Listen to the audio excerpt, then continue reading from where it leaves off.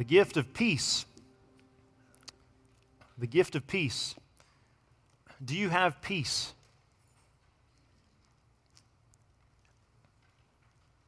Do you have peace? If we were sitting across from each other for a cup of coffee and I asked you that question, do you have peace? What might you respond? And every one of us, I imagine that conversation would look a little different. For some of us right away, we would go to a circumstance, perhaps a wounded relationship, perhaps a season of serious regret, to where we would view that question through that lens. We'd say, I do not have peace, or I have some measure of peace. The psalmist, as we walk through Psalm 119, now on letter 21 of 22, he is a man who knows difficult circumstances. He knows the concerns of this life. And his concerns are coming because he's following after the way of the Lord. His hardships are massive. So much so that there is a multitude of people, of authorities in this world, that are trying to kill him.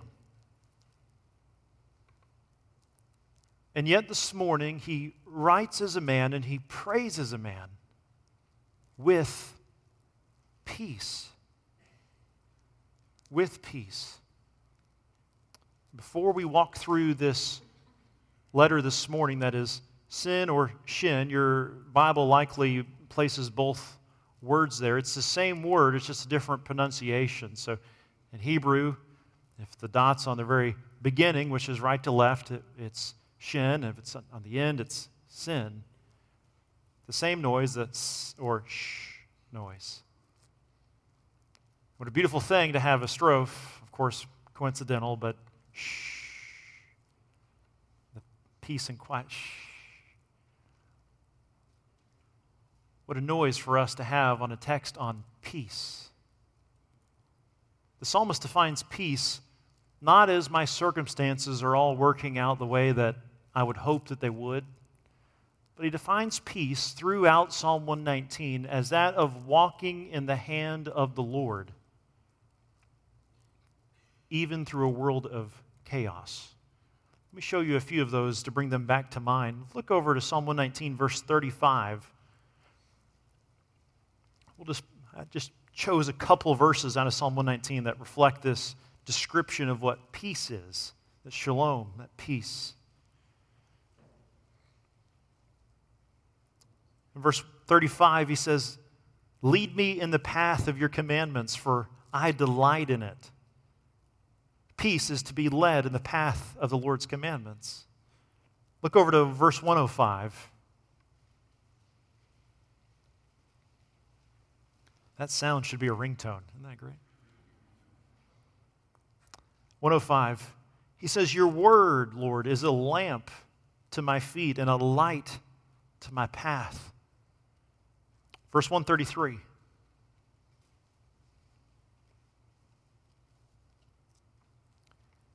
Keeping steady of my steps according to your promise, and let no iniquity get dominion over me. It's the Proverbs 3:6, make straight my paths.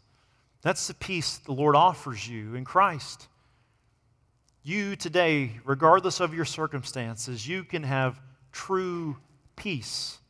You can be in the hand of the will of the Lord, regardless of your circumstances.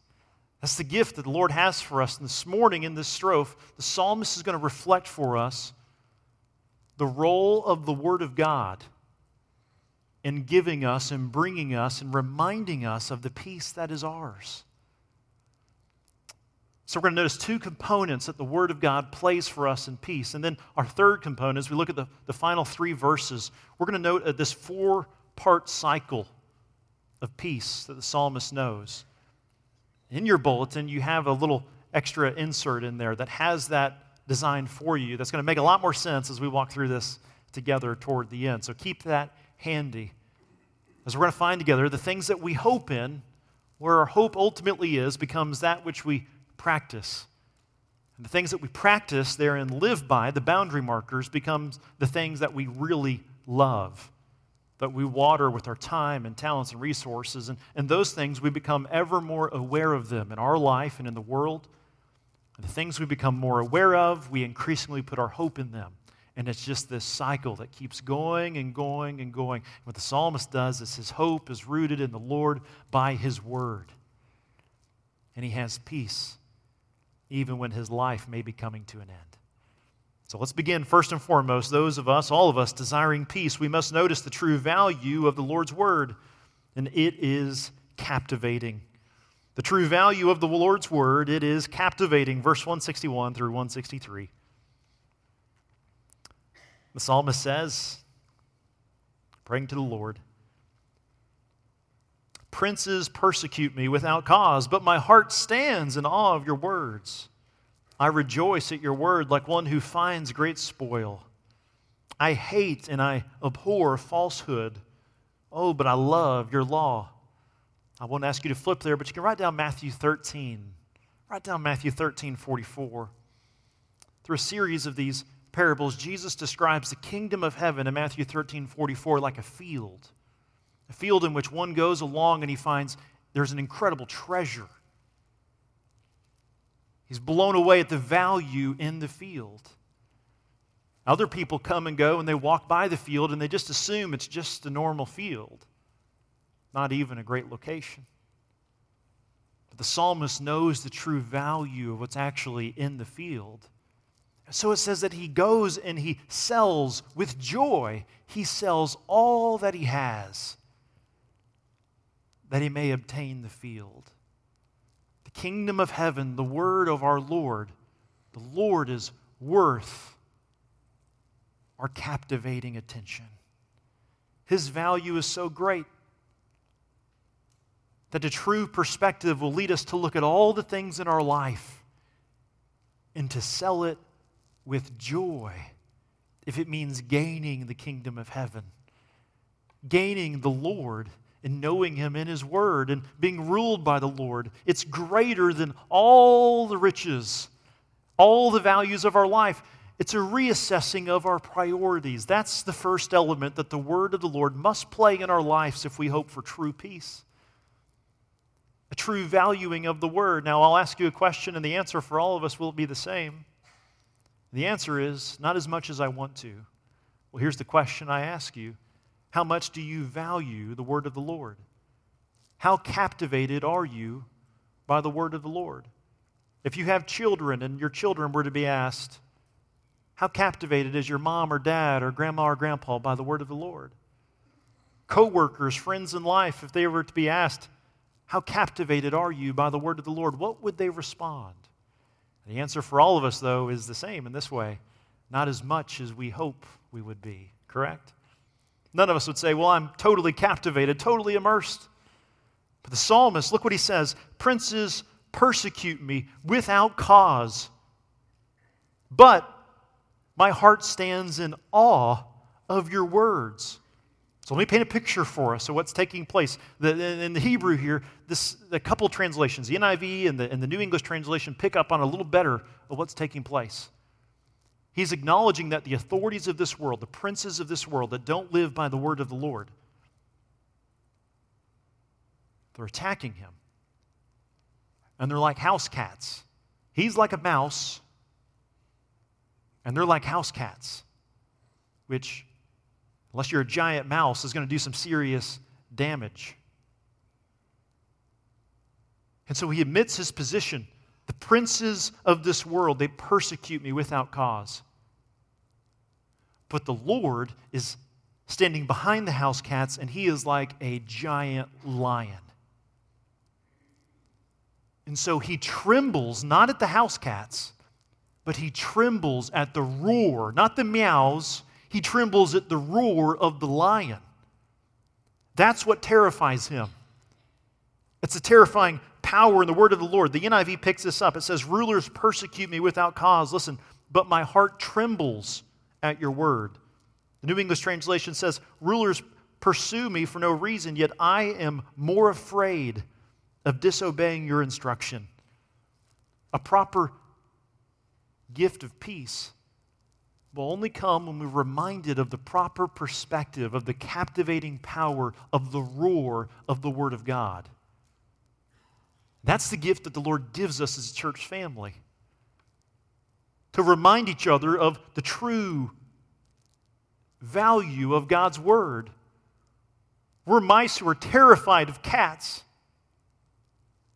when the mighty lion roars behind them. And so the world can't understand when Christians go through hardship, or even in small measures, they don't benefit financially or they suffer relationally because they live by the Word of God. It doesn't make sense to the house cats of this world. But they don't have the proper understanding of the value of the lion behind them. We don't face physical persecution here. But there are multitudes of brothers and sisters in Christ all over this world who do. Who are faithful. Many who, in gathering together with their corporate local church body, literally go with the realization that they may very well be bombed or killed. And yet they gather and they worship the Lord as they're captivated by the value of the Word of God. And it causes a watching world to look and say, this does not make sense, because they don't understand the true value. You see, all the people in that kingdom of heaven parable, all the people walk by the field, and they don't understand the true value that's there. But the one who went and saw the true value, they don't understand how you could value anything else as much as that, regardless of the cost. So too it is with the Word of God. So too it is with the strength of our life. Will I value more this week? Will I be more captivated by the Word of God in my life? That's our encouragement. The psalmist still is in the middle of hardship. It hasn't changed, but he's reminded, he's in awe of the Word and the power of the lion. That's the goodness for us. That's why when we start in corporate worship, we believe what happens here together is corporate worship, gathering together as brothers and sisters in Christ, singing and fixing our eyes on the Lord. Our comfort isn't in me saying, hey, how are you doing? How do you feel today? Alistair Begg gives this example. It's not, your comfort isn't saying, and how are you doing today? Because if you were to be honest, a lot of you, you're like, I don't even know how I'm here, to be honest. I haven't even had my coffee yet. Others of you have had a very seriously difficult, painful week, painful month, painful year. Some of you had a fight with the person you're sitting beside at some point recently. Now it got weird. I shouldn't have said that. No. But our comfort isn't how we feel. Our comfort isn't how we're interacting with the cats of this world. Our comfort is in being reminded of what we know is true. Our comfort is in the Word of God, who's unchanging and trustworthy, and who works through all the circumstances of life for our good to shape us into the image of Christ. Our goodness, our comfort is the gospel, a true valuing, a reminder of the field that we rest in and that we have in Christ, that we need to be reminded of every week and every day. That's the beauty of the local church. It's how God wired us. So desiring peace means we must desire to be captivated by the Lord's Word and help each other do so while we ourselves are reminded. Secondly, the perfect peace from the Lord's Word is praiseworthy. The perfect peace from the Lord's Word is itself praiseworthy. Meaning, while you're going through the circumstances and trials of this life, a peace that is maintained is worthy of saying, Lord, thank you. Thank you for deliverance that will come one day in the future that I keep asking you about. But thank you for the peace and steadiness you give me in your word while I'm in the trial. Look what he says in verse 164 and 165. He says, 7 times a day, or literally 7 in a day, I praise you for your righteous rules. Great peace have those who love your law. Nothing can make them stumble. Again, that's true peace, is to be in the hand of the Lord, walking in the way of the Lord among the rocks of this life. 7 in the day. 7 in the day is the same idea in Thessalonians where he talks about pray continually. So he doesn't mean 7 times a day, but literally 7 a day, the perfect number. the fullness. I praise you through the day. 7 times a day, I praise you for your righteous rules. Remember the man's circumstance that we've had so far. His life is on the line, and he's praising the Lord. And he gives this statement, great peace, exceeding peace, have those who love your law. One of the beauties of going through Scripture, if you're not yet a believer, just read the Scriptures. Read the Scriptures. We're talking 40 different authors, 1,500 years, 3 different languages. Yet the same thread all throughout. It's God-breathed. What the psalmist is doing is he's abiding in the Lord. It's the same thing Paul tells the church in Philippi to go through. Look over in your Bibles to Philippians chapter 4. Look over to Philippians 4. This is incredible. If you're in the Pewback Bible, that's page 982. Page 982. The church in Philippi, just like the psalmist, is going through suffering. He's suffering because he's resting in the hand of the Lord.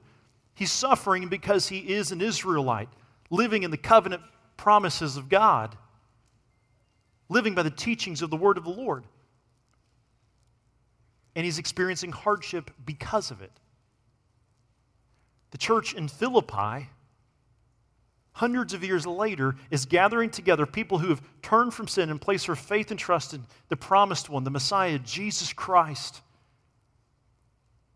And because they're living by the way of the Lord, abiding in His word, they are also experiencing suffering and heartache and persecution.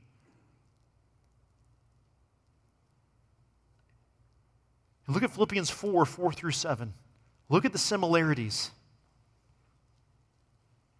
Look what Paul says to the Christian congregations in Philippi who are experiencing suffering.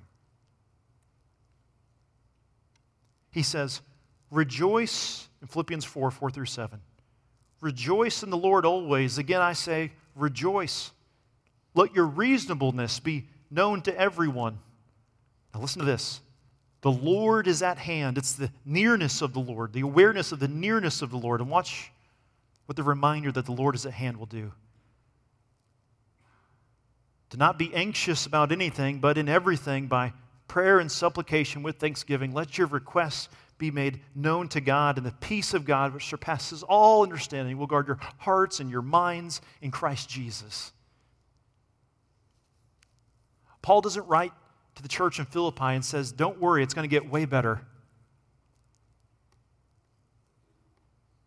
Don't worry, I heard the government authorities are going to pass legislation that's going to make it way easier on us. What does he say? The Lord is at hand. Do not be anxious, but in everything by prayer and supplication, make your requests be made known to God. And the peace of God, which transcends all understanding, will guard your hearts and your minds in Christ Jesus. It's the nearness of the Lord. It's an awareness of the nearness of the Lord that brings the believer peace in a world of chaos and trial. It doesn't make sense to the house cats of the world. It can't. But to the believer, it's our true hope. The perfect peace from the Lord is praiseworthy. So whereas the psalmist says, great peace have those who love your law, nothing can make them stumble, Paul says to the church in Philippi, it's a peace of God which surpasses all understanding. It's the last thing the world would expect them to be talking about and praising the Lord about. Peace, when it appears their world is falling apart. But when there's a sovereign Lord, there is no falling apart to those that rest in His hands. It's a peace that goes beyond all understanding.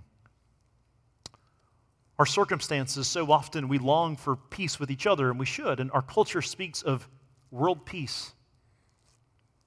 Well, world peace cannot be manufactured by people, as we are enslaved to sin. No peace agreement, no treaty, no work on our own can bring the peace that the Scriptures talk about here. We must have a vertical peace with God first. That's what the psalmist has in the covenant promises of the Lord. He has vertical peace with His designer and sustainer. And it's in that peace that he says in the plural, those who love your testimonies. Those who love your law, they have exceeding peace, even when their circumstances are exceedingly painful. If you desire true peace, you desire the Lord and His rule. The picture becomes this in a local church context. The more we're desiring the way of the Lord in our life, the rule of the Lord in our life, through our temptations and our leanings and every other element, the more we're desiring the Lord's purpose, being a people for His own possession, being and making disciples, followers of Jesus, in the places He's planted us in, to praise God with our life and our lips until He should come again, we will find ourselves drawing closer and closer together. It's a peace that is from God, not manufactured by man. True peace for the nations is the gospel of Jesus Christ. Peace apart from the good news of Jesus Christ is not true and lasting peace. But if you have Jesus Christ, if He's your King and your Savior of your life, you can have peace through all the circumstances of the world. The circumstances of the world will give us crises, or they'll give us temporary comforts. But only vertical peace from the Lord, the gift of peace, will give us lasting peace. So yes, we pray and we long for heaven. We long for the reign of Christ on this earth. We long for the new heavens and the new earth. We long for the permanent judgment of God to be poured out upon the wicked. But while we wait with hope. That flows in exactly to our third component now. We've seen first that desiring peace means that we must desire to be captivated by the Lord's word. Secondly, the perfect peace from the Lord's word, it is itself praiseworthy, even while in turmoil. And third now, we see that our future hope in the Lord is to be observable today. Our future hope in the Lord is to be observable today. So in your bulletin, go ahead and pull out that handout that's in there. This was made up by Holly Chapman. She does a wonderful job. She writes all my sermons. That's a joke. It's not true. But she does a great job of making things like this a reality. So I gave her the idea. She helped to create it, put this in our bulletin for us as a tool. My hope for you is that this will not only help make these following 3 verses more comprehensible, but will be also memorable. Meaning, you might put this somewhere that might be of aid to you. You might put this in your refrigerator. You might put this at your place of work. Because the cycle is the same. The difference is do you have the true psalmist cycle of peace? Am I operating on that today, hoping in the Lord by His word? Or am I, and if I'm not, the answer is I'm probably operating by some kind of counterfeit cycle of peace. So let me explain this before we walk through this. It'll make it a little more effective, I think. So we all hope in something. We all have our hope somewhere, in someone, something. The psalmist, even though he's in the middle of this wild trial, his hope is in the Lord by the Lord's word. He runs to the Lord's word. He doesn't run to feelings. He doesn't run to supplements of passions. He doesn't run to pleasures. He runs to the Lord by His word. And he remembers the Lord's word, and he rests in the Lord's word. So he hopes in the Lord's word. And by hoping in the Lord's word, he begins to practice the Lord's word. Because as we'll see, God doesn't just want us to wait. He wants us to wait with hope. So we don't just grieve, we also grieve with hope, because we know the Lord is going to come again. And so as we practice the way of the Lord, as we keep the things that God desires us to, as we love the Lord by His commandments, we find ourselves loving Him more. We begin to love His word more. Doesn't mean we always feel like it, but we begin to change it by keeping the word of the Lord. And the more we love the Lord's word, the more aware we are of the Lord's presence. To say it this way, the more aware we are that the Lord is aware of where we are. Okay? So the more aware we are of the Lord, the more we'll be aware that the Lord, follow it back down, is aware of where we are. What's the scariest part of being lost? That you're not going to get found. But The psalmist, by his word, remembers the Lord. And he knows that the Lord is aware of where he's at. And that brings him the peace that refortifies his hope in the Lord by his word, which leads him to continue to practice even deeper the word of the Lord, even when life continues to go crazy. And there he grows in his love of the word, and he's more aware of the Lord. And the more aware of the Lord is, the more he hopes in the Lord by his word. And I'm just going to keep doing this till you're all like nodding your heads like that makes total sense. I got to be honest, just so you know me a little better as a person, there is a major part of me that wanted to just do that as long as I could until you begin to walk out. Okay, there's something, just so you know, it's confession about my weirdness, okay? A part of me just wanted to see what would happen, but I'm not going to do that to you, so do that on your own. Now, on the other side is this counterfeit. And the counterfeit is what? Every person hopes in something. Our culture likes to make faith out like it's a bad thing or something for weak people. Everyone has faith. Everyone does. What's funny about our culture is they won't say, I have faith. They'll say, I have confidence. I have confidence in that. I have confidence that it'll work out. What's confidence? It's two words, con meaning with and fide, faith, right? Just doesn't have the stigma to it that faith does. Everybody trusts in something outside themselves. Everyone does. Period. And everyone hopes in something. And in 1 John, we're presented with this picture of the lust of the flesh, the desires of the eyes, and the pride of life are not from the Lord, but are of the world that is perishing. And our temptation will be to root in our life that hope. So the thought will be, if I get a little more pleasure, then, and I'll practice that pleasure, I'll fall more in love with it, I'll become more aware of it, and you'll begin this other drilling cycle that goes the other direction.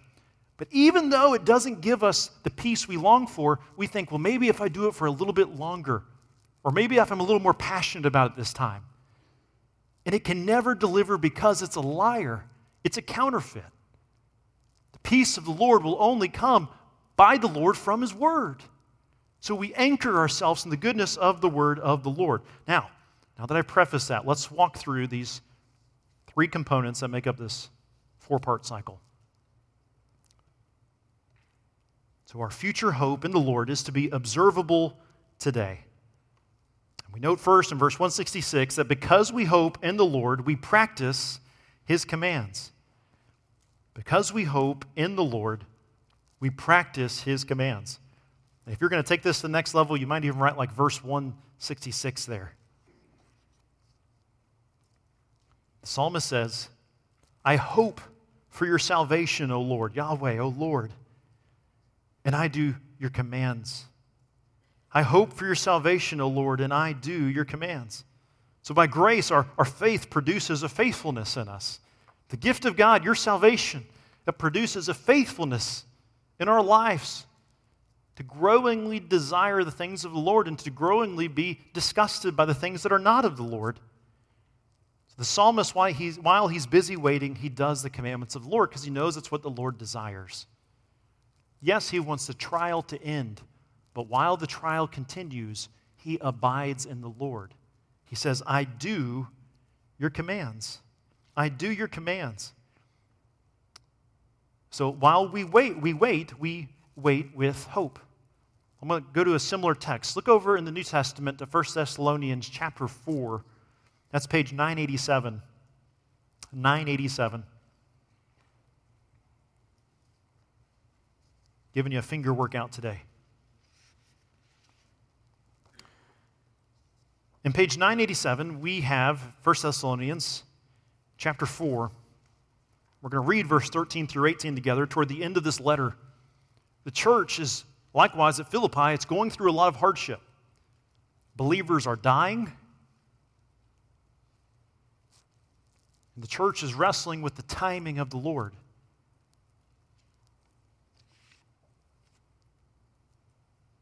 They're wrestling with wondering, is the Lord aware of what's taking place? I want you to note what Paul tells the church in Thessalonica.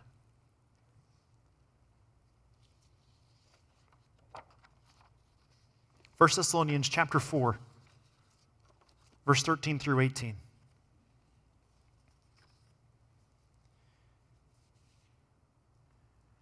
But we do not want you to be uninformed, brothers, about those who are asleep, that is, those who have died. It'd be very much like in our church body right here. Many who used to sit where you sit are dead. They've died. Most of natural causes. But in the church in Thessalonica, some of them would have likely died because of their faith. And he tells them, we don't want you to be uninformed, brothers, about those who are asleep, those who have died. Why? That you may not grieve as others do, who have no hope. Keep your finger on that spot. Why do we have hope? We have hope because of the Lion who is all-knowing. He is great and powerful. He doesn't progress in his knowledge. He knows all things, and he's intimately involved. And so we have hope because we know how the story ends. And he tells the church, listen, you grieve, but you grieve with hope because you know how the story is going to end. Now look at this, verse 14.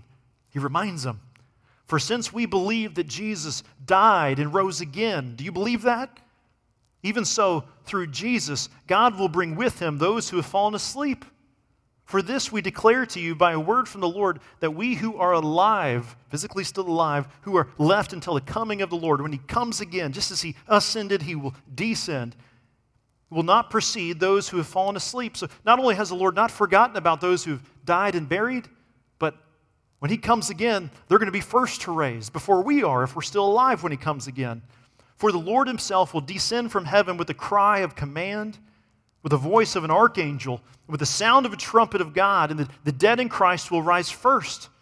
Then we who are alive, who are left, will be caught up together with them in the clouds to meet the Lord in the air. And so we will always be with the Lord. He begins by reminding them of their hope, and he reminds them, it ends in the end with an awareness that we will always be with the Lord. Just right now, in the middle of your trial, the middle of your life, right now, the Lord is intimately aware of you. Paul reminds the church in Thessalonica, God is intimately aware of your suffering for the faith. And not only is he aware right now, but a day will come which we will always be with the Lord, not just in spirit, but bodily. Begins with hope, ends in awareness, which leads to greater hope. What does he do with the church in that in verse 18? Therefore, encourage one another with these words. Encourage one another with these words. What does that assume? Every single book in Scripture is meant to have a church body application, a community of faith application. So it assumes that the church is in each other's lives well enough that they can do what? Encourage one another with these things as the family of faith. One of the greatest gifts that God can give us is the local body to remind us of the hope we have in him. So first, because we hope in the Lord, we practice his commands. And as we practice his commands, we go to verse 167. As we practice his commands, we grow in our love for them. As we practice his commands, we grow in our love for them. Look what the psalmist says, back in verse 167. He says, my soul keeps your testimonies. I love them exceedingly. So because we hope in the Lord, we practice his commands. Because we practice his commands, we grow in our love for them. Jesus says in John 14:15, if you love me, you will keep my commandments. That in keeping the commands of the Lord, we grow in a love of the Lord and his word and his commands. And likewise, on the other side, the more we love his word, the more we desire to keep his word, because we've seen the full blessing of his word in our different contexts. That's the gift that the Lord gives to us. And what happens to our maturity? What happens to our love? It grows greatly, or depending on your translation, exceedingly. It keeps maturing. Now, I give a lot of examples about marriage, but I want to give one about friendship. Friendship. Do you have any friends? Like, truly, I ask you that question. Do you have a friend in your life? And I define a friend on this basis. Proverbs 27:6. Faithful are the wounds of a friend. That's what I mean by a friend. Do you have someone in your life that when you're out of step, because they love you and your relationship and you're abiding in the word of the Lord well enough, they would speak into your life and give you a temporary wound for your good? Do you have a friend like that in your life? Many of you do. Our church is marked by a multitude of layered friendships where this person corrects this person and this person corrects that person back, and time goes by. And what it creates over time is a depth that cannot be manufactured. It flows from keeping after one another over a long period of time. The beauty and depth of that ends is incredible. That's what the psalmist says of our prayer life. My soul keeps your testimonies. I love them exceedingly. So meaning, I keep going to your word, and your word keeps wounding me like a friend. I didn't want to hear that, but I needed to hear that. You ever had a friend tell you do something like that in your life? Where you said, I didn't want to hear that, but I needed to hear that. That happens every time we hear the scriptures, doesn't it? Like, I'm sure there's something I've said over the last year and a half where you've been like, I did not want to hear that, but I needed to hear that. And there's probably a lot of stuff I've said you've been like, I didn't even need to hear that, right? Let's be honest here, right? But the goodness of the Lord's word is, he sticks closer than a brother. What meaningful richness that comes in our life as we hope in the Lord's word, we practice his word. And as we practice his word more and more, we begin to grow in our love and our maturity, in our depth.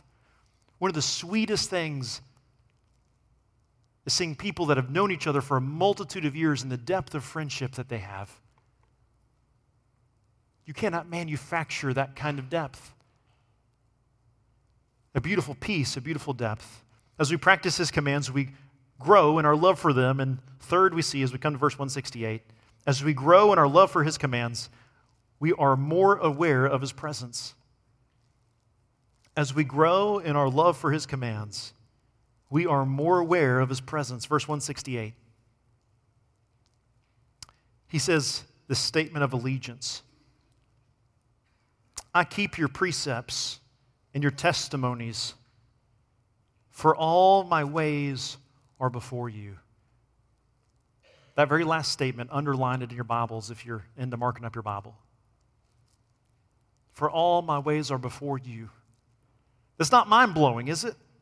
Don't we know that God is all-knowing? He doesn't progress in knowledge. He's perfect. So we know that God knows. Is that statement at the very end? Look at it. Is that statement, for all my ways are before you? Isn't that statement true even when David is in sin with Bathsheba? Aren't all of his ways still before the Lord? Of course they are. So why does the psalmist make the statement here? He makes the statement here because it's part of the blessing of peace. Because he's hoped in the Lord by his word, he's practiced the word of the Lord. And by practicing the word of the Lord, he's grown in love of the word of the Lord. And by loving the Lord in his word, by keeping his commands, what has happened? He's become aware of this truth, that the Lord is aware of him right now while he's praying with his life very possibly on the line. And it's given him a peace that flows accurately from the sound theology of who God is. One who is intimately aware of all of our ways. And his awareness of the Lord leads him to hope even greater in the Lord by his word. And the cycle continues. And as a church family, that's our call for one another. So when we say, how are you doing? We're not really just gauging how do you feel. What I'm also asking is how can I help remind you to hope in the Lord by his word today? because that's encouragement. Those are wounds